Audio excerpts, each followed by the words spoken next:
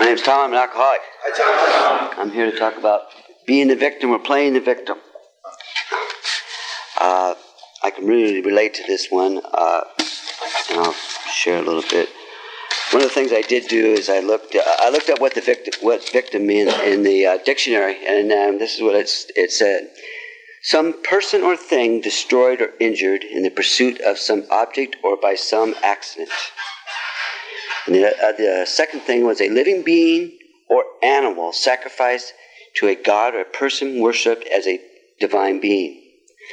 One of the things that caught my eye here was that I sacrificed everything when I wanted to be in the victim role, and when I see the victim role played with some of my sponsorees. And over the last few months, I've been working on a few of these issues and behaviors that I know of that come out in me, and that I can see them in my sponsors, who the people I sponsor. And what I've come to understand about myself is that playing the victim is a form of manipulation. I use it to get what I want, or the poor me syndrome, as they state. You know, it's so one-sided. I think whatever I think is the right thing, and I'm not open to anything. You know, I want you, or I want them, or me, to do it for me. You know, and I can't do that. You know, when I have to be able to, when I'm talking to a sponsoree and I see a behavior or something like that, I call them on it right then and there. You know, you're manipulating, or you're not looking at your part of a situation. You know, I hear in a lot of meetings, a lot of times, you know, that people are stuck. You know, the same things. They say the same things over and over and over again.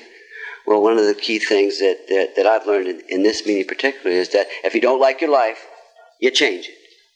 And that's what you have to do. It's very hard when you play the victim role to find somebody that you trust, because you're living a lie and a dream that you take to your grave with you, you know. And until you're able to open up to another person and trust someone, you can't get over this. So you stay there. You know, and I have stayed there, and I've seen people around me stay there. But if you work these steps, and you kind of open up and start trusting people, you can get through this stuff. And that the people that are around you, that the people that are around me, is that, you know, they're going to tell me how it is. I want black and white. I don't want sugarcoating. You know, if you want this program, you work to get it. You know, and so you have to, you know, coax them along, have some sympathy. But also you have to be tough with them, you know. This is not an easy thing that we do. And to get them out of that thinking process is that you just got to kind of guide them, you know, and say it's going to be all right.